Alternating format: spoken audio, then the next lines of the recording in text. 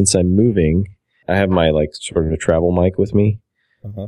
And for some stupid reason, I packed the stand and the pop filter, but not the mic. So I'm holding it in my hand. I hope it doesn't, I hope I can hold it for an hour. I'm not laughing at you. I'm laughing at you. Yeah. Can you put this on video? We all want to watch. Well, sure. Why not? There we go. I like it. How's Kind of like a crooner. Well, Frank Sinatra. Start spreading the news.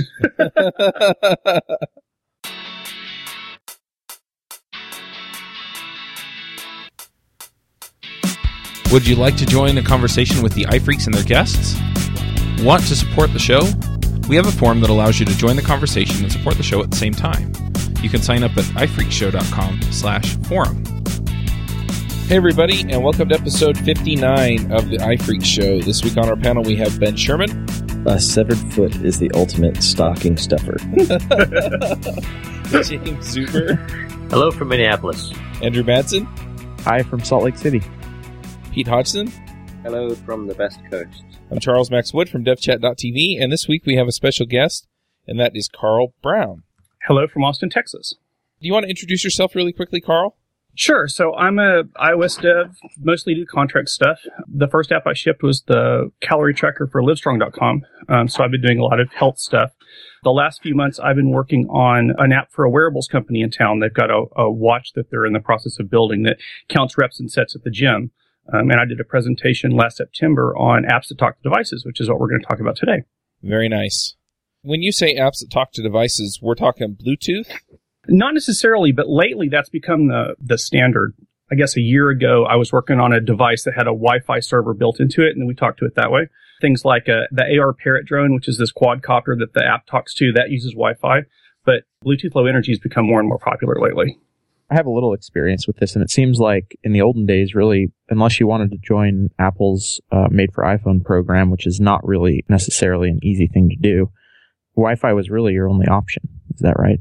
Right. And the nice thing about Bluetooth Low Energy is that you don't necessarily have to have the whole Made for iPhone program. You don't have to go through if you want the Made for iPhone sticker on it, you do.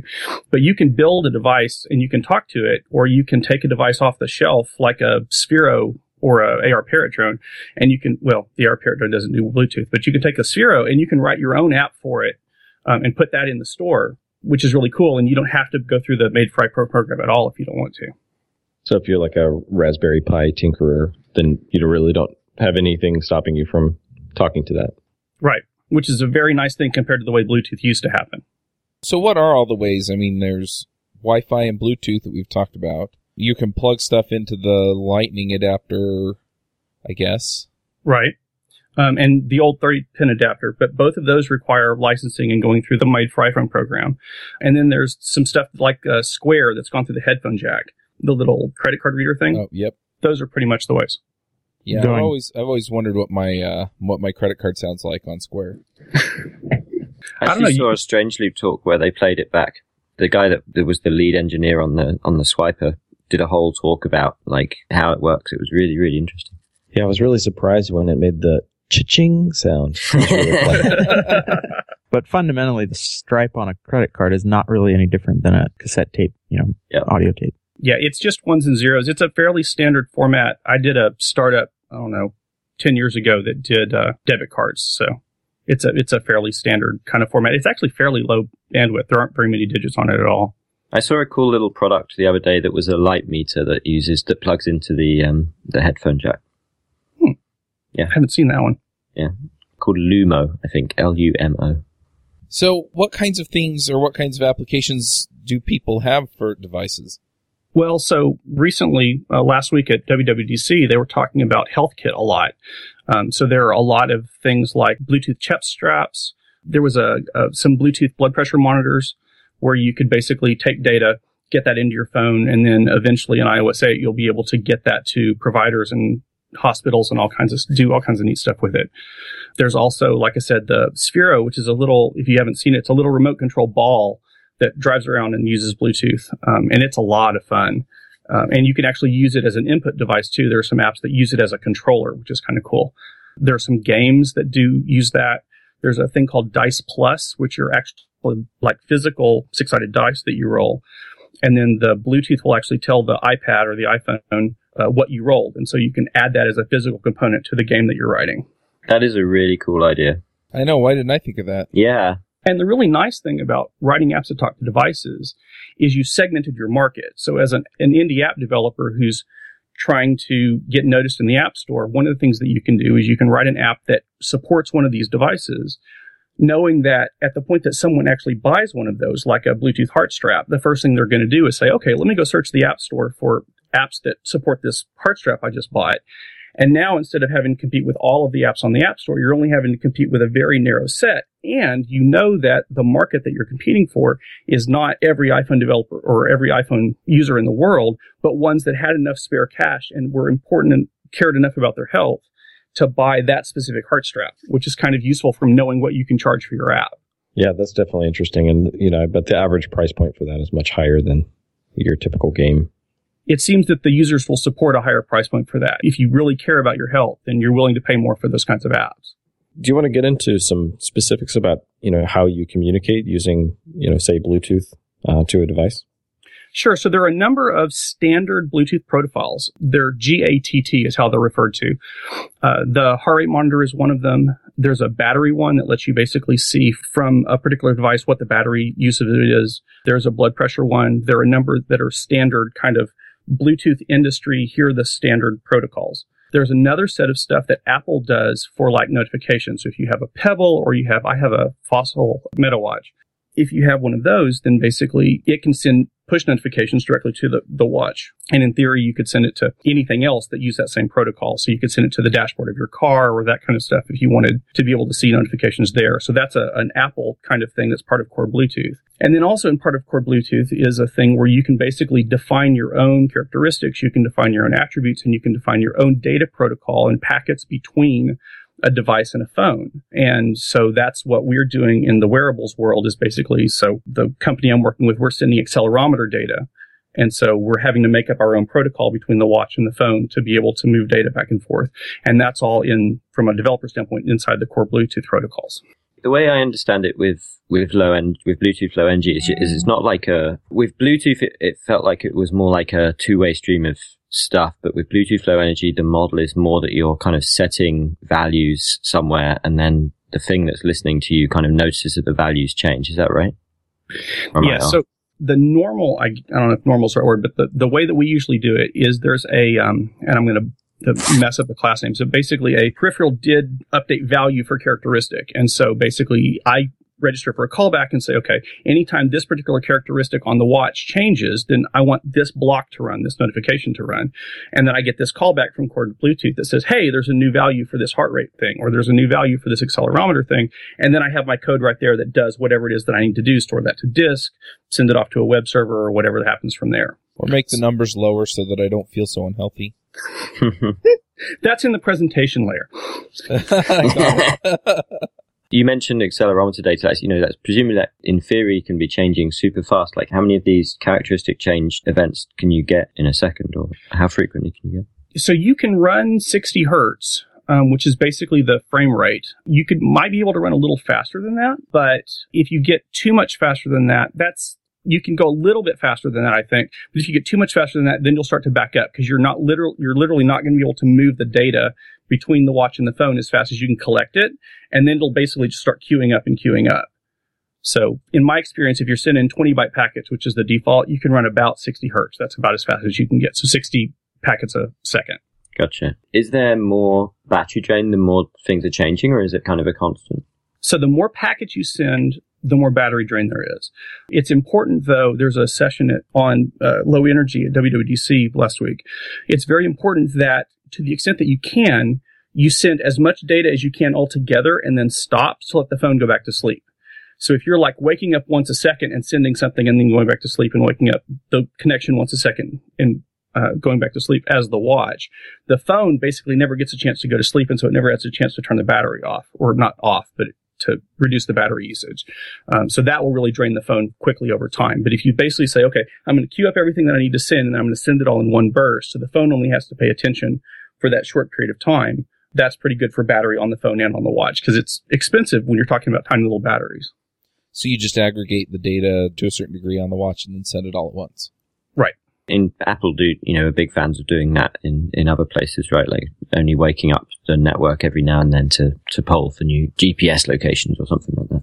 Right. Powering on the radio is always more expensive. And from what I understand, powering on the cell radio is actually really expensive. So the time it's really important is if you're doing a bunch of bandwidths or doing a bunch of server stuff, talking over, 3G or LTE or that kind of stuff. You really want to batch those and then wait. But the cool thing is the new NS download tasks and NS upload tasks. You can just basically say, okay, so here are my tasks. Here's how often they need to happen. And then it'll kind of queue them so that when all of the different, this is in iOS 7, but when all of the different things on the phone are ready, it'll light it up, turn all of the apps that need to send something on, let all of them send, and then turn it back off. So that saves a lot of battery life. So if you have a device that has custom data, how would you specify in your application, like what the data is? Is it like an NS dictionary? Is it C-struct? How does it happen? It actually comes across as an NS data bytes. So you get from the value did update for characteristic, you get an NS data structure, and in that structure there's bytes, and those bytes are in network byte order. And so basically you have to do this, God help us, you have to go actually down to C, and you actually have to parse out all the stupid little integers or strings or whatever it is that you've got, turn that into something you can actually use in Objective-C or Swift maybe, and then you can take that and then you can run with it from there. But when you actually get it off the wire, it's in raw bytes. In some sense, it seems like that's what you want, though, right? If you're doing something completely custom, you want to be able to send any data you could come up with. Putting a firmware development hat on, which is not something I do all the time, but I talk to the firmware guys at the companies I'm working with. Putting the firmware developer hat on, I would certainly not want to, in a tiny little watch with, 50K of memory or something, I would not want to try to parse something out of an NS object structure. Right. That would be just a waste. And I wouldn't want to send pointless ISA pointers across the network because it's not of any value once you get on the embedded C device that doesn't have Objective-C. So going to, okay, here are exactly the bytes that we need to send saves the most bandwidth, and it makes less work for the people on the other side that have to decode it because they have a much harder job than we do because we've got a lot more high-level structures and libraries to use. And then you base 64 encode that in a string and wrap it in a soap envelope, right? No. And then you divide it up into 100 different packets to handle the overhead, and you send them one at a time. WS low energy. Oh, God. It probably exists. So it sounds like, in this case, what you're talking about, if you create a different version of your protocol of the data, or if any of the types change, then you have to manage the versions. Is that correct? Correct. So there's a standard Bluetooth protocol for software version and hardware version, as well as like device type. So you can ask, hey, you're a watch. What brand are you? What serial number are you? What model number are you? But there's also software version and hardware version and firmware version of the actual device itself. So as part of the process, when the phone is connecting to the watch or the Sphero or the whatever, you say, okay, so what firmware version do you have? Okay. For that firmware version, I know what protocol you've got. In the event that you've got more than one protocol, you have to switch back and forth between. And that way the device, which has a much harder time from a programming standpoint, only has to worry about its protocol. And then the phone can say, okay, so for this particular firmware version, this is the protocol I need to use. And for this particular firmware version, I need to use this one over here. Ah, very nice. I did this type of work very early on, like in the 90s, doing like embedded work. And we'd create a structure, and we'd add something, and we ended up doing things like making the structures bigger than they had to be in case we needed it in the future. And that's probably not the right way, but this is a little smarter way of doing it. Well, I still end up with some of my protocols, and I have 3 zeros on the end of the packet that are reserved for future use, just in case I end up needing them at some point. Okay. Yeah, I was going to say, I always remember that from C programming. There's the 5 things you need, and then a chunk in the middle that's reserved for future use, and then a chunk at the end that's private, don't touch. Used for some internal thing. Don't worry your pretty little head about that. Well, I spent some time, long time ago when I was in college as a network admin debugger type, fighting with Cisco router stuff. So I spent a lot of time looking at sniffers and TCP/IP protocol headers. And so I kind of took my cue from that and said, if those guys have managed to build that protocol and we're still running it, I don't know how many decades later, then probably they had some idea. And so maybe it wouldn't be a bad idea to put a bit field in there that I could throw stuff in.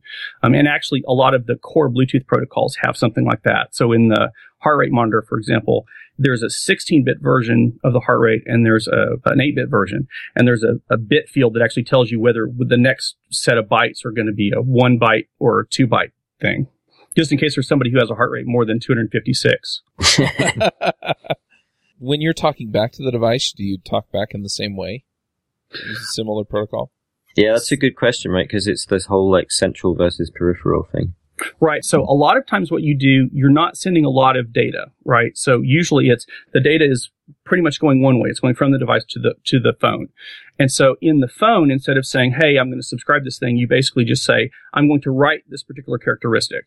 And then when you write it, the watch gets one particular value that says, hey, there's a value for this. And it doesn't have to do the subscription and all of that kind of stuff. So typically what ends up happening is on the phone side, you're subscribing to a characteristic that the watch just repeats over and over. And on the watch side, you're just waiting for a value to get written to you.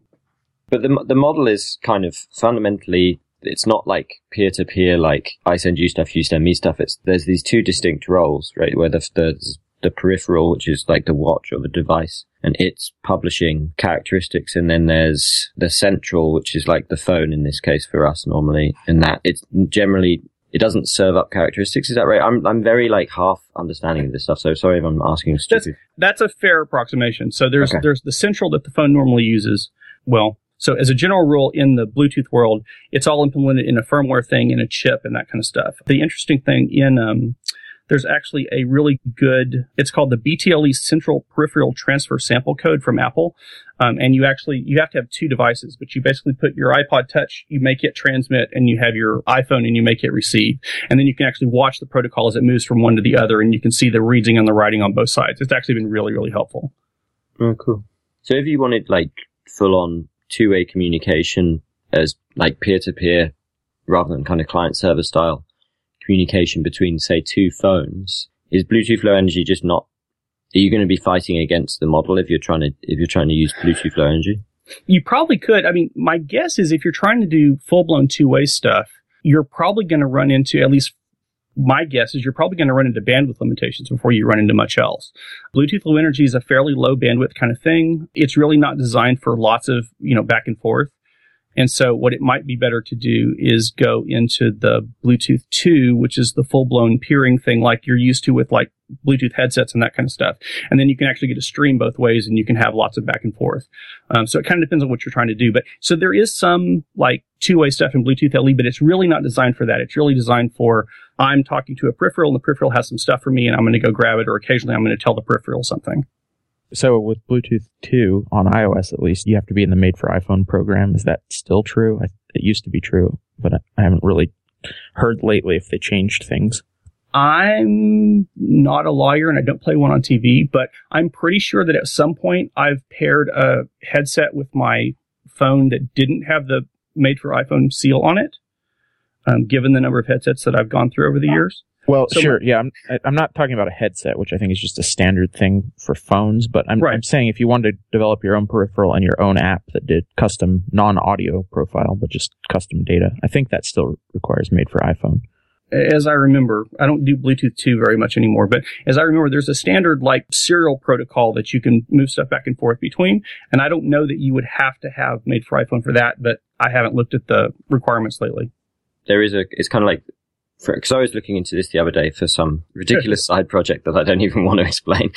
And I think there is, like Bluetooth Low Energy has these kind of standard characteristic sets. In Bluetooth, there's these kind of standard protocols, and one of them is like essentially just a serial port, and it just has a standard way of kind of bridging between what looks like a serial port to software and what's actually on the wire is whatever magical Bluetooth packets need to be done. Yeah, so actually, fun fact on OS X, if your Mac has Bluetooth, which they all do now, of course, the Bluetooth hardware shows up as a serial port. So if you fire up an app that just knows how to do serial, it will see those Bluetooth ports and it can't tell that they're anything other than a regular serial port. Well, that's interesting. Yeah. But that's on the Mac where we can do anything. That's pretty tricky. Earlier on, you were saying that there's some, like certain classes of devices that have kind of like a standard Bluetooth working group, or whatever it's called, assigned like protocol. So like heart rate monitors or, I don't know, temperature gauges or whatever. In the past, when I hear about that kind of stuff, I'm always a bit suspicious that they'll actually be able to interact with each other correctly. Like if I write software for one heart monitor, that it'll actually, it's supposed to all be the same, but it turns out that with this manufacturer's heart rate monitor, they encode it in beats per second, and this manufacturer, they misinterpreted the standard and did it a different way. Have you heard of cases where people still have to have software that only works with certain brands' implementations or whatever? No. I guess the good thing is those protocols are relatively simple. Now, what happens a lot is a lot of those protocols have a bunch of optional things. So like, for example, with the heart rate monitor, there's an optional thing where you can say, I'm attached to the wrist, or I'm attached to the ankle, or I'm attached to the chest, or I'm attached to the ear, or whatever.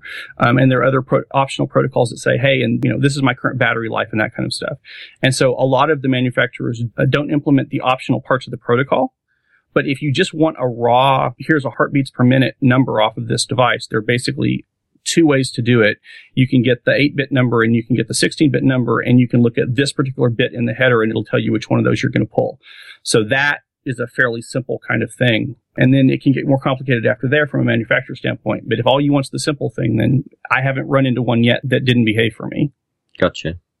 I guess the only thing I could see happening is you write your app using like the swanky fancy pants heart rate monitor that implements all the optional stuff, and then you never tested it on the cheapo heart rate monitor that doesn't implement the thing that you're expecting, and then you have some stupid bug where you're like looking for a value that doesn't exist or something.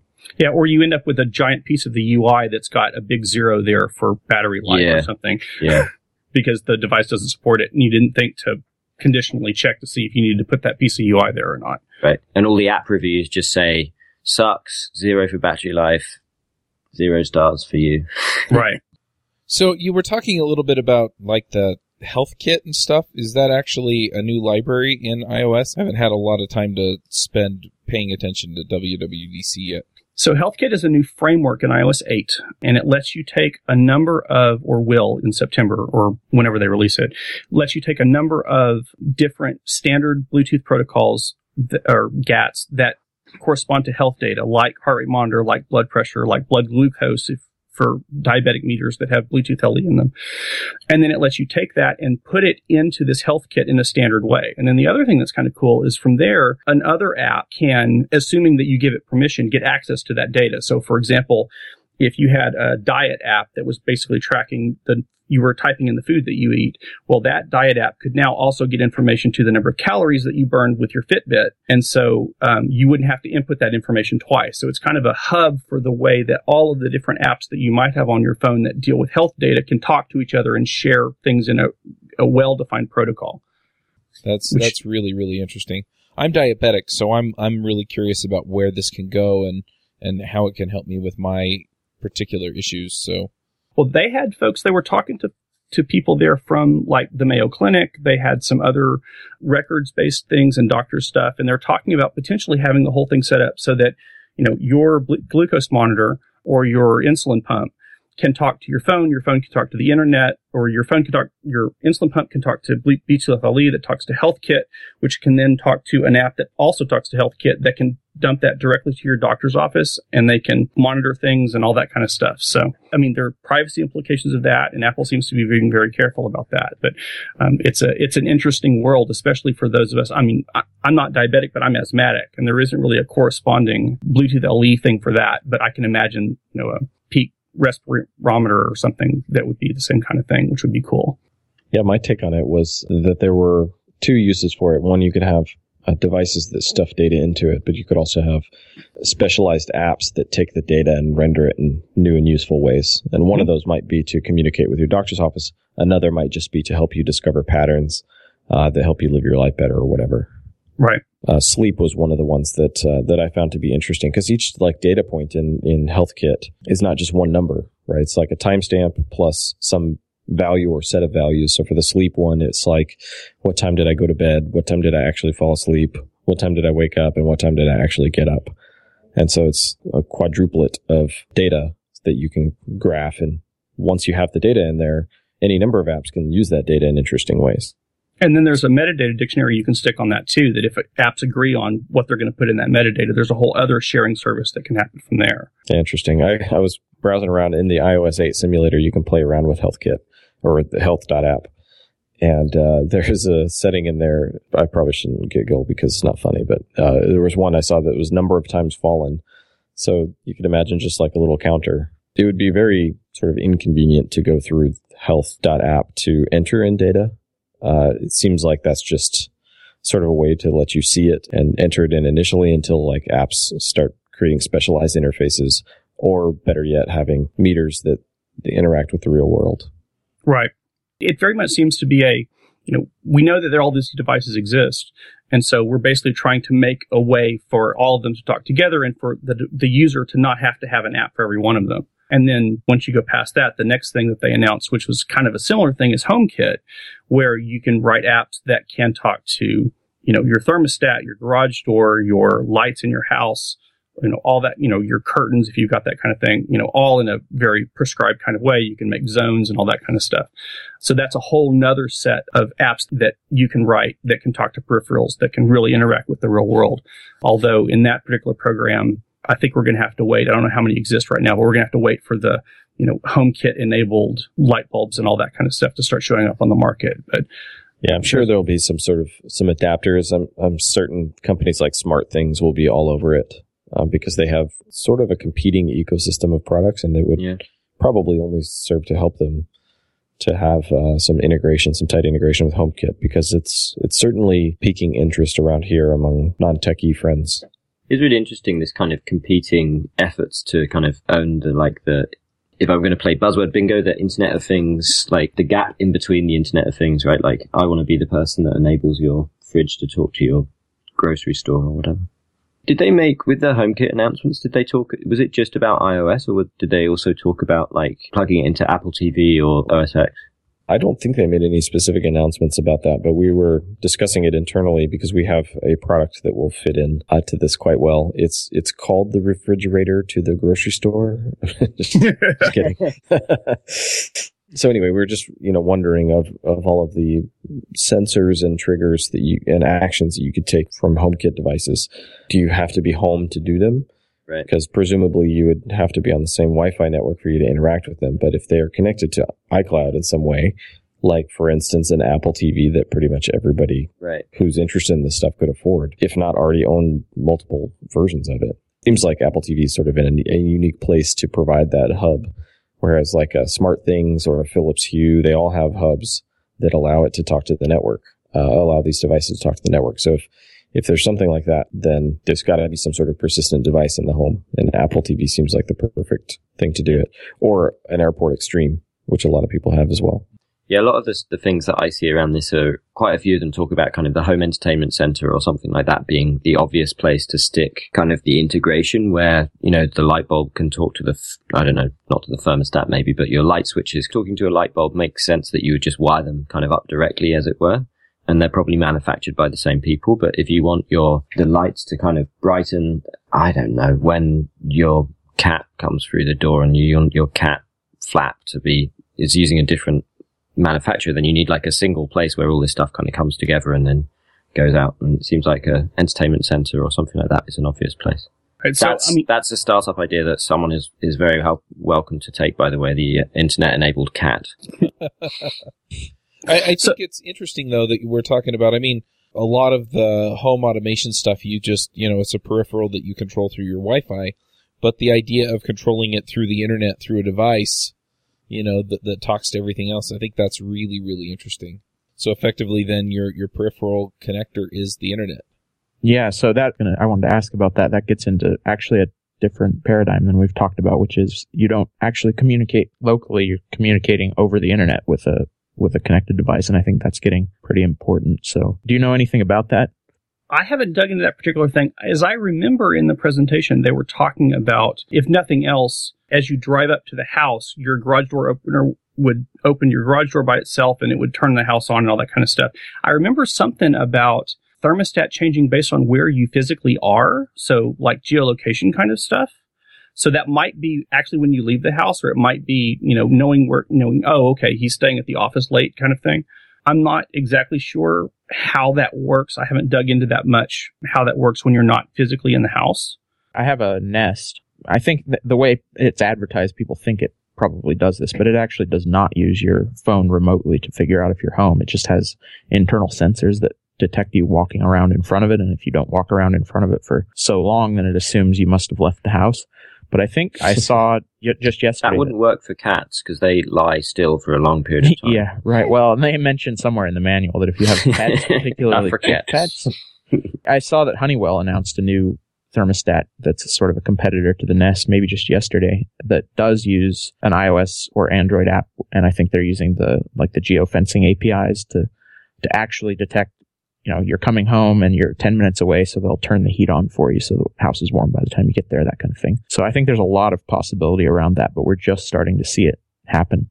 And if it's not set up to happen now, then it will by the time we get to, iOS 9 or iOS 10 or something. It's pretty much inevitable at this point, I think.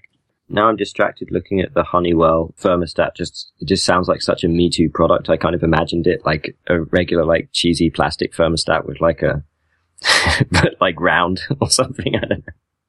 And then another set of products is like home security cameras. So there are apps. These are outside of HomeKit, and I don't know if they're exactly how they would work with HomeKit, but they're basically apps you can get where you set up your webcams in your house, and then you have your app, and it talks to, I guess, a web server either in your house or somewhere else, and you can actually see the streams from the cameras in your house on your phone. And actually, some of the security companies in town, or I think the cable company Time Warner here, where I live in Austin, has that kind of service where you can basically get an app on your phone that can see the various cameras that you've got in your house. So it's converging fairly quickly. Yeah, so the Dropcam, I think, is the biggest of those. But there are a bunch of companies making those kind of cameras that they seem really cool. So are there any other gizmos? I want to go back a little bit to like the Spheros and the quadcopters and stuff like that, which are kind of interesting peripherals. Are there any tricks to those? I mean, do they just come with an app that works, and can you write your own apps? I know you can for the Sphero to some degree, but... Well, so a lot of them have basically developer programs. So like the dice I was talking about, the physical dice, they have a developer program. You sign up. It's, I don't know, single digit $100 kind of thing, maybe less now. And then you basically get the SDK from them. You use that to talk to their device. I assume that encapsulates whatever protocol they use to go from the dice to the phone. And then you write your app using their libraries inside your app, and then you publish it, and you have use this with your Dice Plus kind of thing. You send them a link to your app. They feature it on their site. And so it's also a nice kind of marketing thing for you for people that already have those things or are looking for an app for it. So that seems to be kind of, I don't know that everybody's doing it that way, but when you've got products like that, some of them actually, like the AR Parrot drone, the Wi-Fi quadcopter, they open source their library that lets you talk to their quadcopter. But a lot of them have a developer program that you sign up for, and you get the SDK that way. And then you can use that to write, I presume, whatever apps you want. Yeah, the other question that I have is, I've heard about apps where, like a Scrabble game, for example, so you have an iPad, then you have a bunch of iPhones or iPod Touches or whatever around them. And so you can see your tiles on your phone, and then you can see the board on the iPad. So I'm a little curious. Do you know much about an iPhone as a peripheral? There are a couple ways you can do that. There's this multi-peer connectivity thing, and there's a multi-peer chat sample app that you can get from Apple that will let you play with that. But you can basically create a mesh network, not necessarily a mesh, but a topology where you hook apps together, and then you can transfer data back and forth, and you could build a board that way. And it's actually kind of a cool technology because you can actually get to the point where you've got a group of people that are playing, and each one is in range of at least one other person, but the two people on the ends can't actually see each other, but the packets get relayed all the way through all the other phones. So you could do it that way. You could do some kind of a Wi-Fi client server thing if everybody was on the same Wi-Fi network using Bonjour and the standard Apple networking protocols. Or sure, you can come up with some other things. Kind of random. My daughter actually has a little Furby, one of the newer ones, and I have discovered, actually uses a really high-pitched sound you can barely hear to talk to the iPad app that talks to it. Oh, weird. So the app actually listens on the microphone, and the Furby actually uses a really, really high-pitched thing to talk to it so that it can tell that it's hungry or that it's being petted or whatever, which is kind of interesting. So there are all kinds of different little tricks that people come up with for... Yeah, I've seen that as well, where it's like outside the range of human hearing, so none of us care. Maybe dogs get annoyed by it, but I was going to say, you have a dog? Yeah. No, I've got two cats and they don't seem to mind, but I don't know about a dog. It's pretty accurate too. I was surprised. I saw a demo of an app at CocoConf, and it basically would was something around music, and I can't remember what it was. Basically, they would communicate with people around you who have similar interests, and so it was transmitting your interest in music to other people who had the app.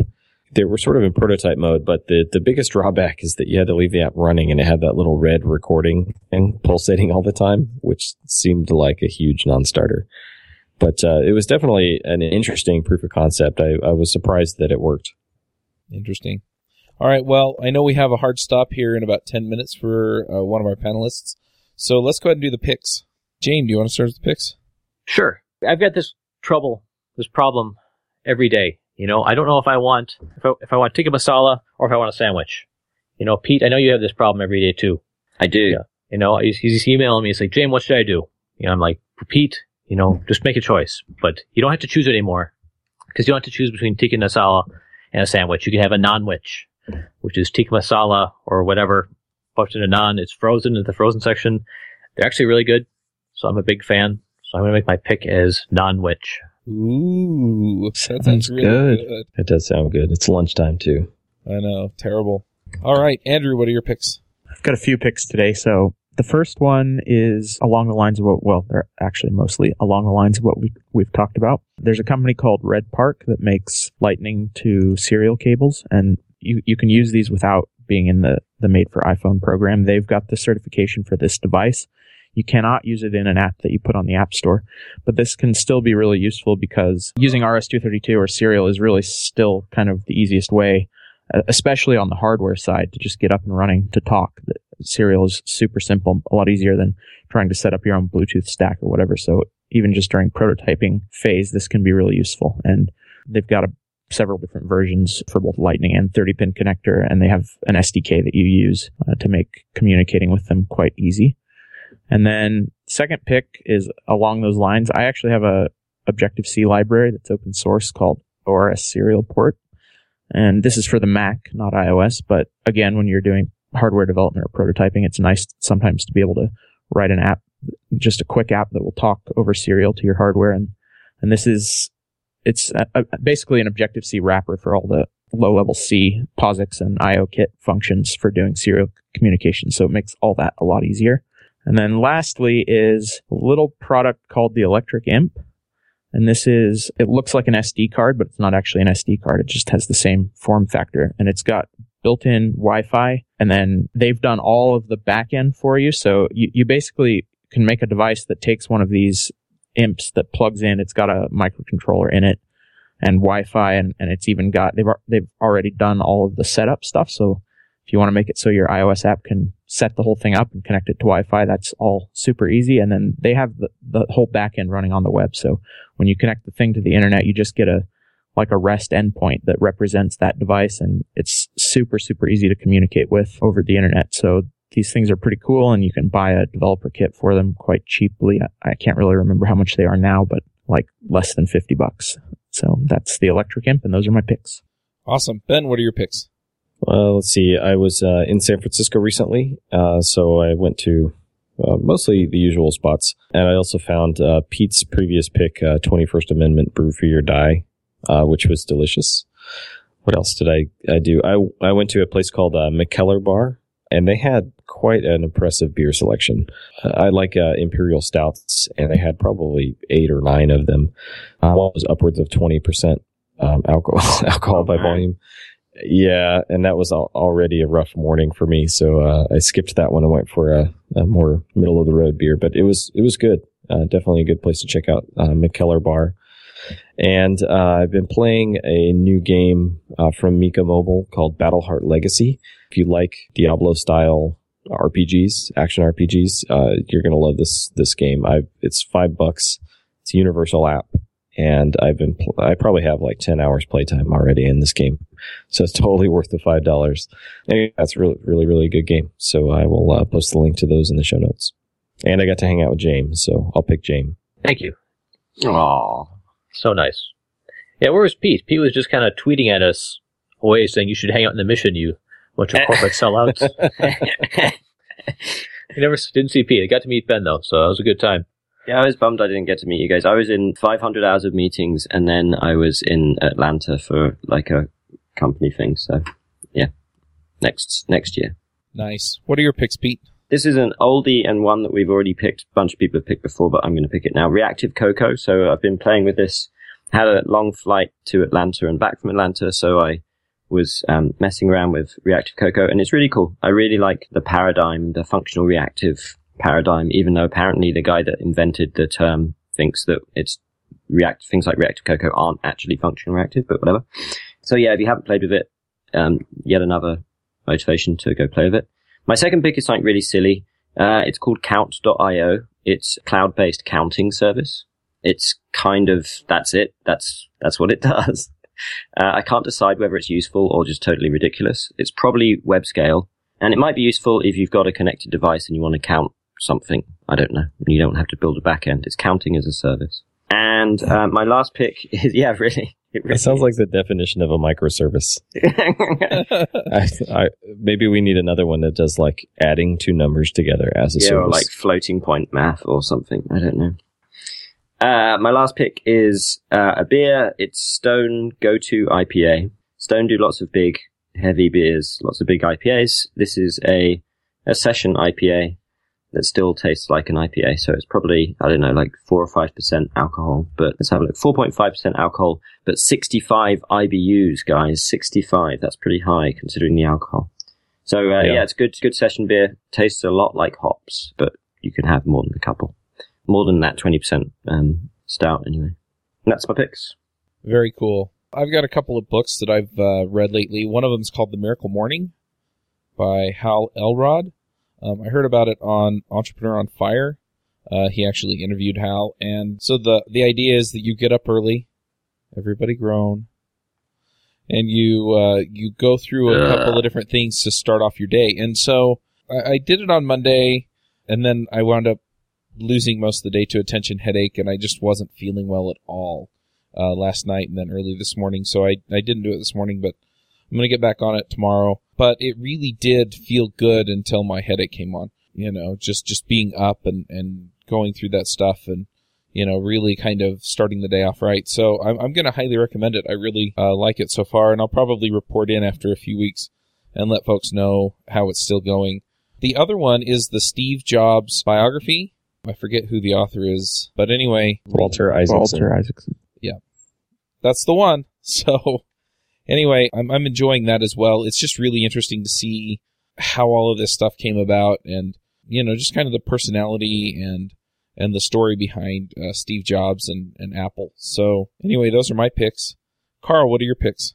There's a TI, they call it a sensor tag. It's a little $25 Bluetooth LE sensor that comes with the code that you can use to run it on iOS that has a accelerometer and a temperature sensor and a bunch of stuff in it. And it's a really handy little thing if you want to play with Bluetooth and sensors and peripherals and that kind of stuff. It's almost indestructible. You can throw it and bounce it off the wall. And then I have a couple of books, Halting State by Charles Stross, which is a near future science fiction thing in which everybody walks around with glasses that talk to their phones all the time, which is kind of an interesting thing of, you know, where the peripheral stuff might be going in the future.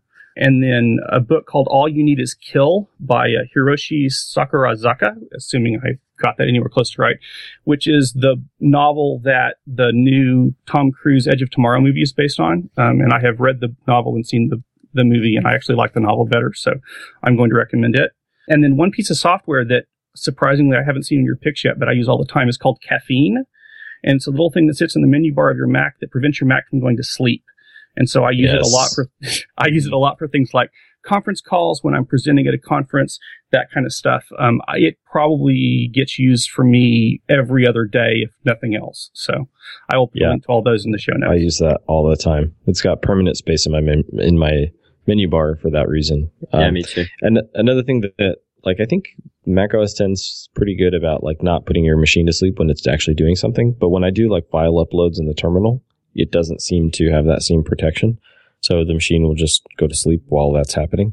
And maybe it's just the screen. Maybe I'm just being paranoid, but I always keep the screen on to make sure I don't interrupt like a large, perhaps screencast upload that I happen to do every week. So anyway. Fun fact, there is actually a Caffeine command line app that ships with OS X. Indeed. Yeah. I guess not by the same people, right? It's an Apple open source utility, right? Yeah, but you can write a little script that will wrap your activity in that caffeine thing, and it will keep the computer open as long as that process is running. You know, I knew about this and just never plugged the two ideas together. Automate your life, Ben. Automate your life. That's what you're here for, Pete. Yeah, you're welcome. All right, well, let's go ahead and wrap up the show. Thanks for coming, Carl. Really appreciate you taking the time. Thanks for having me. I appreciate it. Hosting and bandwidth provided by the Blue Box Group. Check them out at bluebox.net. Bandwidth for this segment is provided by CacheFly, the world's fastest CDN. Deliver your content fast with CacheFly. Visit CACHEFLY.com to learn more.